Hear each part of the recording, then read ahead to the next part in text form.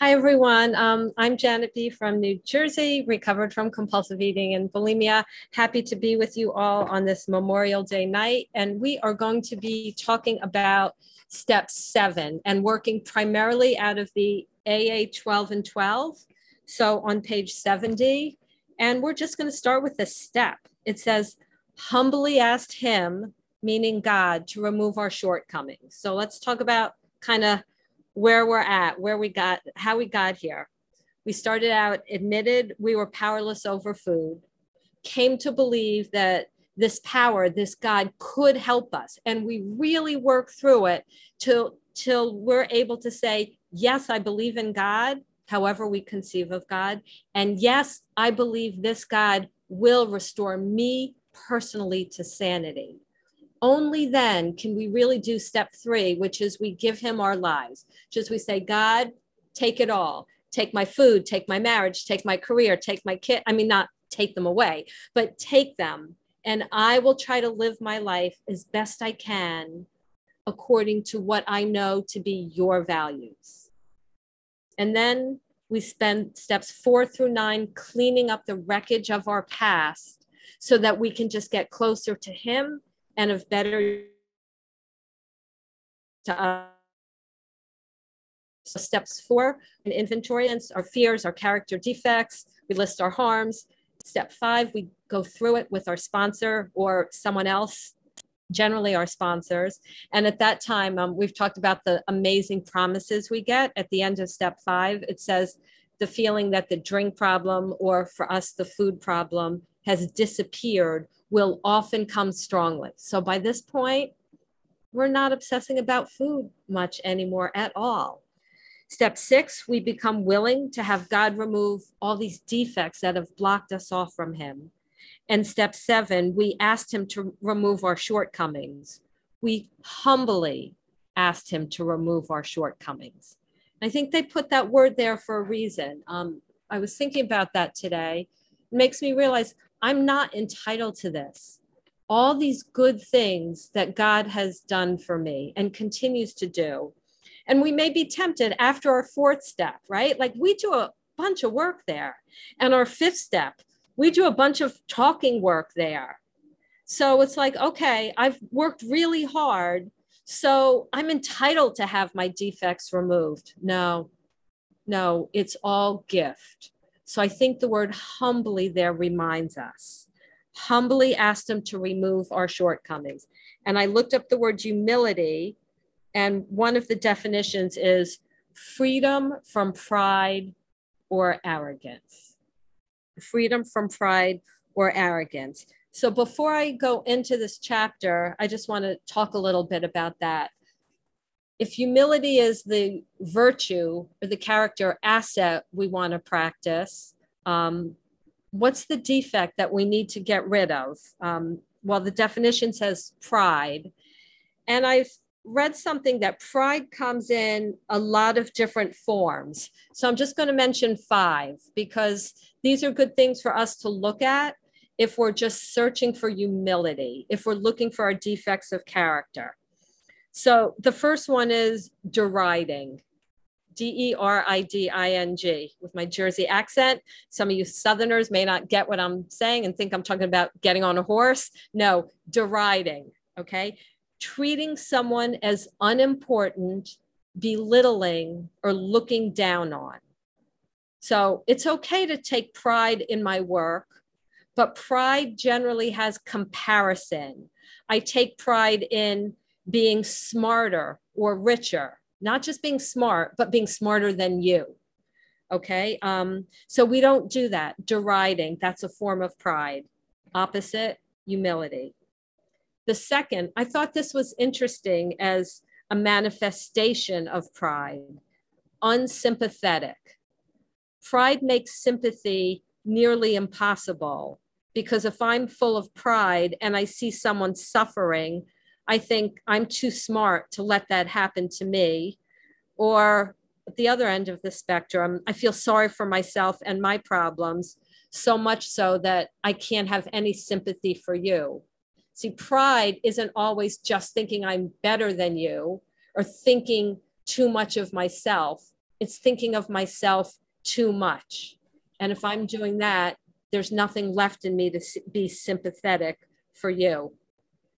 The third one we talked about last week, we could call it touchiness, the inability to overlook an offense.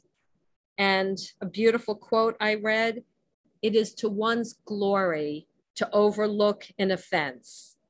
And I have this touchiness because I feel I have to defend my glory or my honor. My ego is too sensitive. If my ego was working properly, I would know that true glory is to let a slight or an irritation go by without paying it back.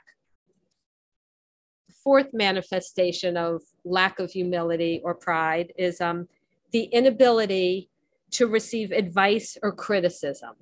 Everything is always someone else's fault, right? It's having to maintain the image of myself as competent and better than others. And it inevitably leads to making terrible decisions. And the last one, again, I thought this was really interesting when I read it, but when I pondered it, it kind of made sense. Strife. Where there is pride, there will be strife. Because inevitably, if I'm prideful, I'll pick a fight with someone who hurts me. I won't be able to let it go, and I will cause chaos. So these things for sure help me see why I really need humility, because on any given day, I could be exhibiting one or all 5 of those character defects. So again, it's really helpful to know what to look for so we know what to ask God to remove, right? It's like when we go to a doctor, we tell the doctor, I've got a rash on my arm. If we don't tell the doctor about the rash, doctor won't be able to help us. So I confess, I'm strifeful, I'm prideful, I'm overly sensitive. And in the AA 12 and 12, page 70, it says this step concerns itself with humility. So it tells us to consider what humility is and what the practice is of it can mean to us. So we just did a little bit of that. They tell us without humility, we can't stay sober or abstinent. But they go on and they say beyond that, unless we develop much more of this precious quality than may be required just for sobriety, we haven't much chance of being truly happy. So let's say it's like 3 units of humility will get me abstinent. I can squeak by on abstinent. Well, who wants to spend their life abstinent but miserable? So they're telling me I need to have 4 units, 5 units, and keep adding my units of humility. And they say something really interesting. Without humility, they cannot live to much useful purpose or in adversity be able to summon the faith that can meet any emergency. So they're tying humility with faith, and what they're basically saying is that hard situations require more faith, right? I mean, we know that's true. If things are going well, don't really need, all that much faith. But when things aren't going well, read when my kids aren't doing what I want, when my husband isn't doing what I want, when my boss isn't doing what I want, when the government isn't doing what I want, I need a little more faith to trust God, you're going to get me through this. And they're saying that I need to have humility because without it, I won't have faith. That's interesting. They're telling me that a lack of humility gets in the way of my belief in God. But of course it does, because if I'm filled with pride, I don't really think I need God. And God doesn't impose himself on us. If I say, God, I don't need you, he's like, okay, Janet, you got this. I'll step back. The results are not pretty. So they go ahead and on page 71, they again tell us more things to do or not do. They say certainly no alcoholic and surely no member of AA wants to deprecate material achievement. So that's number one, something we don't do. We don't go around to our friends who maybe have a really nice car and say, yeah, your values are all screwed up if you think nice cars are important. We don't do that. We may say for us, that's not our values, but we don't put down other people for their values. Number two, it says we don't enter into debate with the many who still so passionately cling to the belief that to satisfy our basic natural desires is the main object of life. So if someone says, to just satisfy my basic natural desires, to have as much sex as I want, or, as much security, to be really secure, that's the whole purpose in life. We don't debate. Again, we just say quietly to ourselves, that path doesn't really work for me. And then it tells us that we're people who made a big mess out of trying to live by those kind of formulas. And it tells us the third thing we don't do. We don't demand more than our share of security, prestige, and romance, because that gets us into trouble. I was thinking about that today, and I was thinking, okay, how much is my share of security, prestige, and romance, right? Like, do I have to have enough security that, I don't know, I'm going to be alive tomorrow? And when I was thinking about it, I thought back to that chapter about acceptance is the answer, that if I just see everything as gift, and that any drop of security, prestige, or romance I have is gift that I'm not entitled to. If I'm able to achieve that, which I have not, I would probably be a lot happier. And the fourth thing it says, we drank to dream still greater dreams when we were succeeding. So I think the principle there to practice is we should be content. If things are going well, we're content. If they're not going well, find something to be content about, right? There's always something worse. So, and it tells us we were frustrated because never was there enough for what we thought we wanted. Isn't that interesting, what we think we want? My favorite line in the book, right? Page 55, deep down in every man, woman, and child is the fundamental idea of God. Isn't that what we really want? But we think we want all these other things, right? A nicer car, a promotion, kids that listen to us all the time. Okay, I still want that. But I have to accept that I'm probably not going to get it. So they go on and tell us, okay, we're generally well-intentioned, but our crippling handicap, look at that, it cripples us, is our lack of humility. This was our problem. We failed to see that character building and spiritual values had to come first. They say that in the big book as well, right? It says that once the spiritual malady is overcome, we straighten out mentally and physically. And in one of the later chapters, and maybe the family afterwards, it talks about how spiritual growth always precedes financial security. So we are people who are to concentrate on our spiritual growth, and then the financial security follows. A quick story from myself on that. I had a job, and it was in a law firm, and one of the principals of the law firm, one of the groups they wanted me to join, there was something in it that went against my moral beliefs. And I just said, I can't do it. And it was hard because it was basically, if I don't join, I lose my job. I lost my job. I got another job, but it was for $15,000 a year less. And this was a lot of years ago when $15,000 was a big chunk of change. And it was like, okay, but I kept my principles. Trying to follow a spiritual path.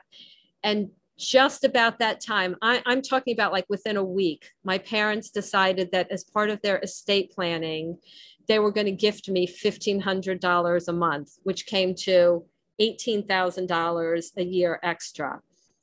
So that just reinforced to me that first, my job is not my source. My job is only a channel for God to take care of me. And God can take care of me however he wants. I'm not supposed to focus on the finance. I'm supposed to focus on him. And that's when things work. And they tell us that character building has to come first.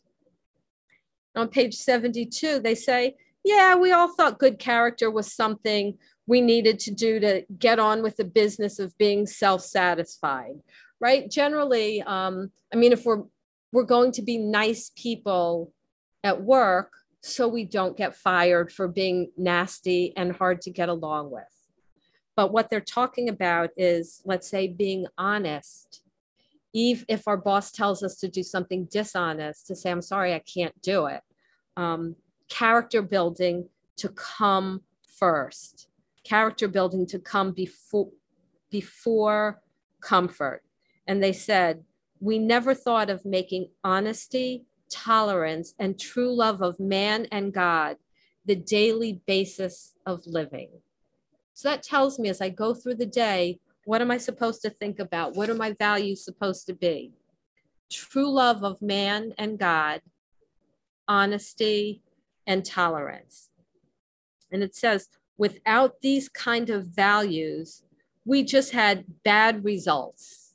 And the bad results is that we lacked a working faith, even if we believed that God existed. And that was me. I always believed in God my entire life, but it was totally irrelevant. I didn't make any decisions based on what I thought God wanted me to do, unless it was out of terror that if I did something wrong, 3 seconds after I died, he'd be waiting for me with a baseball bat to get me.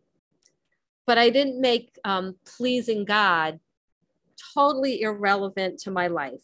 So it says, we could actually have earnest religious beliefs which remained barren because we were still trying to play God ourselves, right? I only wanted God for emergencies.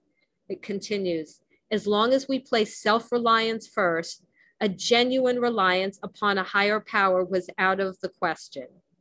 Then a real interesting kind of slant on humility. It says, that basic ingredient of all humility, a desire to seek and do God's will, was missing. So they're saying humility has a bunch of ingredients, right? And the basic one, so the foundational one, is a desire to seek and do God's will. Of course, what does that come from? Me knowing that seeking to do my will leads to disaster, right? So I have to seek and do his will. What are other ingredients? I think thinking less of ourselves, right? That I'm not anything special, that other people are usually nicer than I am, all that kind of stuff. Thinking less of ourselves and thinking of ourselves less. Spending less time wondering, where am I in the pecking order of things? It doesn't matter. It's just if I'm focused on my role, I don't have time to think about, I'm talking about my role with God, the role that God wants me to play. If I'm focused on that role, then I don't have time to focus on where I am in the pecking order with my peers. So they continue and tell us that they don't say unfortunately, I do.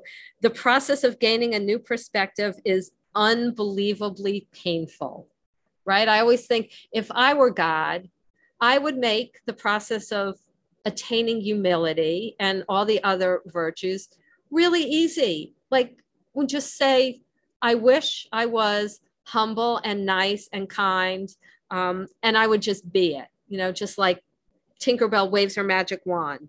But God says no, that it's painful. And actually, I don't think it's because God says no. I think it's because even if Tinkerbell waved her magic wand, I would say, yeah, but I want to do it my way. Wave your wand this way. Yeah, make me kind, but not that I have to be kind to that person who was really rotten to me first. I would have all sorts of conditions. And until we learn no conditions, that we have to do it God's way. They say it's incredibly painful. And I mean, I think, right, when I came around to Overeaters Anonymous, it was because I was in pain. I don't think many, if any, come around and say, you know what, life's going really well, but I think I'll work a 12-step program so I can become a better person. I did it because they told me unless I became a better person, I would never be able to put down the food. So on page 73, they say, yeah, this is hard. And but I love this line. A whole lifetime geared to self-centeredness cannot be set in reverse all at once. Rebellion dogs our every step at first. At first. It gets easier, right? You know, just like we think about if you were like me and you came around and you were dishonest all the time, to be honest was really hard work. We had to monitor our speech. We had to say, wait, what I just said wasn't true. We had to work really hard at it. And then it got easier. And then we realized, I went a whole day without lying. Rebellion dogs our every step at first, until we realized that the opposite of rebellion, surrender, is actually the easier, softer way. Page 74, it tells us that this program involves a lot of painful ego puncturing, but a lot of value comes out of it. They say, until now, our lives have been largely devoted to running from pain and problems. But remember what starts happening around steps 5 and 6. We stop running from the food, the pain, and we're running toward an enhanced relationship with God, a greater ability to be of use to our fellows. We stop running from, we're running toward. But they say, yeah, but this is still hard. Character building through suffering might be all right for saints, but it certainly didn't appeal to us, right? Who wants to? I mean, if God said to me, Janet, I could make you a lot closer to me and a lot more useful, but it's going to involve some suffering, I got to be honest, I might be tempted to say, you know, God, like, I'm okay where I am. I'm okay. But he loves me too much to leave me where I am. So they say, in each case, pain had been the price of admission into a new life, but this admission price had purchased more than we expected, and we began to fear pain less and desire humility more than ever. And, you know, I used to think that the pain was things like, okay, that meant God was going to like give me cancer to teach me how to, you know, persevere through suffering. But I don't really think that's it. I think in everyday things, there is pain that's an opportunity for growth. For instance, I have one child now who can cause a lot of pain for not living life the way that I think this child should live their life. And it actually it gives me a lot of opportunities for growth, because I certainly have to pray more than when everything's going fine. And I have to surrender. And I saw the other day when I was sitting there like, this is just really so painful for me. And I just said, God, like, this is getting to be like an obsession. So just please remove these obsessive thoughts about this child and help, just remove it. And he did. I mean, it was like a switch was flicked and it was gone. And it reminded me, oh, Janet, like, you stopped like relying on God for just kind of the everyday problems. You were trying to figure out all these ways to like handle this child yourself, instead of going to God and saying, God, this problem has become too painful, too overwhelming for me, help. So I think that the pain doesn't necessarily come from like God, you know, giving us bad things. It comes from my own defects of character, right? If I was able to 100% let go of the outcomes with my kids, I wouldn't have pain in that area. So when I think of it that way, it's a little less scary. So when now suffering and pain are really, as the big book says, when trouble comes, use it as an opportunity for God to show his omniscience. It's an opportunity for me to let God show off his greatness. So they continue on page 75 to say, during this process of learning about humility, the most profound result of all was the change in our attitude toward God, whether we had been believers or unbelievers. And this was the change. We began to get over the idea that the higher power was a sort of bush league pinch hitter to be called upon only in emergency. The notion that we could still live our own lives, God helping a little now and then, began to evaporate.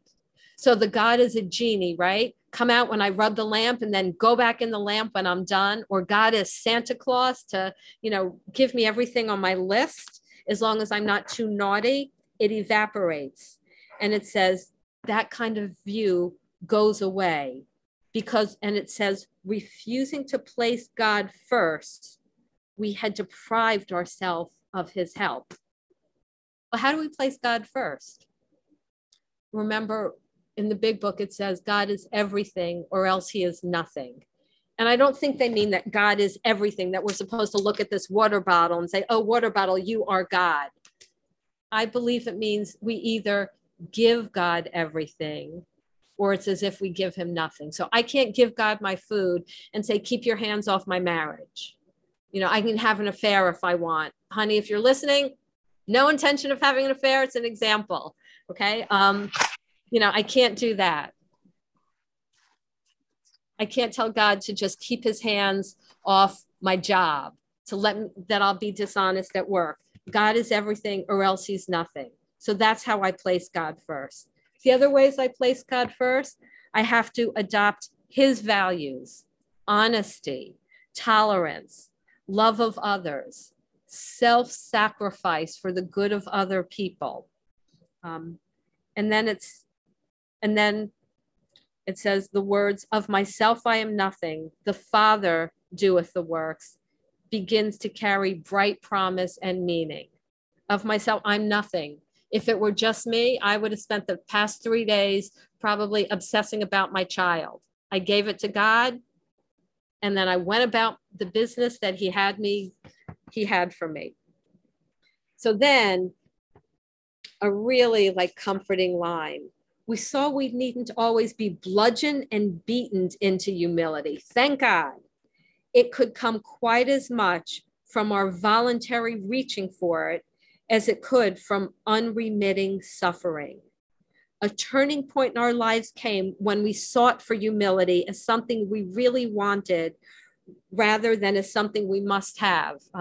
When I do my prayers in the morning, when I say, God, please keep me free from self-pity, dishonesty, self-seeking fear, resentful motives and all of that, I generally add in, and please help me to deflate my ego today. So I add that as just part of my morning prayers. Page 76 says, okay, as we approach the actual taking of step 7, let's look once again what our deeper motives are. We want to live at peace with ourselves. We want to live at peace with our fellows. And we want to be assured that the grace of God can do for us what we can't do for ourselves. So they're saying that should be our motives, right? Isn't it so awesome that by this point, they don't say our objectives are to put down the alcohol, to not be obsessed with food, because that's already being taken care of for the most part, right?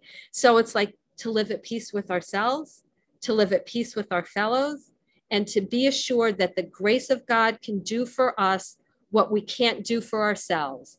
And our character defects get in the way of these 3 main life objectives.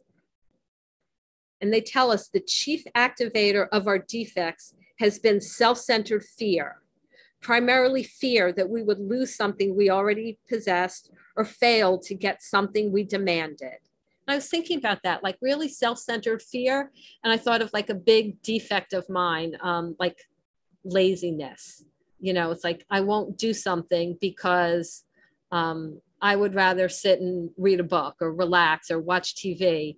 And I thought, well, that kind of is fear a little bit, because I'm afraid that if I go and do a task that I feel is the right thing to do, I won't have time to do what I want to do. And underneath it is the thinking that what I want to do is really what's going to make me happy. And often it's when I do the task that I don't want to do that does end up making me happier. But an interesting thing to think about, at the root of everything is self-centeredness and fear. Those two things, self-centeredness and fear. And it says, of course, when we live on a basis of unsatisfied demands, we're in a state of continual disturbance and frustration, and we'll have no peace unless we find a way to reduce these demands. And they say we can have a simple request, right? When I was single, I wanted to be married, right? It was like, God, I would love to, find a nice man to marry. But I had to work on not having it a demand, like, God, I'm doing everything you want. You owe me a husband or children or anything. To realize I may have a desire for something. God owes me nothing. It's all gift. And they conclude by saying that the whole emphasis of step 7 is on humility. And we should try to have the same kind of humility in getting rid of our defects as we did when we were trying to stop eating compulsively, right? I mean, look at that point, we went to another person who we may have barely known and generally said some form of, I will do whatever you tell me because I have no answers. That's the kind of humility that we had on step 1. And they said, that's the kind of humility we should work for everything. And they say, if that degree of humility could enable us to find the grace by which such a deadly obsession, alcohol or food, could be banished, then there must be hope of the same result respecting any other problem we could possibly have. Grace, unmerited favor, God coming in and doing for us what we couldn't do for ourselves. So by this time, hopefully we've done our 4th step, our 5th step, done a little work on 6 and 7 on a practical basis. We generally have a list of our defects, a list of the opposites, and then we pray.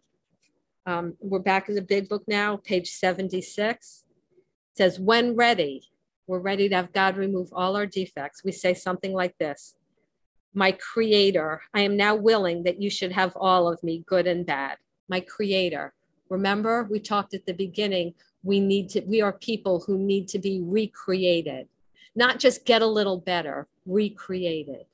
My Creator, I'm willing you should have all of me, good and bad, trusting that God loves me, my good and my bad. He knows my bad. I give it all to him. I pray you now remove from me every single defective character which stands in the way of my usefulness to you and my fellows, which is really all of them, right? All of them stand in the way. I'm giving them all to God, but he decides what he's going to remove when. Grant me strength as I go out from here to do your bidding. Amen. We have then completed step 7. I've done my part, right? Inventoried my defects, shared them with another person, and prayed for God to remove them. And then once I do that, I trust that God will remove them. And then I move on to step 8 and 9, making amends, which we will talk about on Thursday. So that is all I have. Thanks.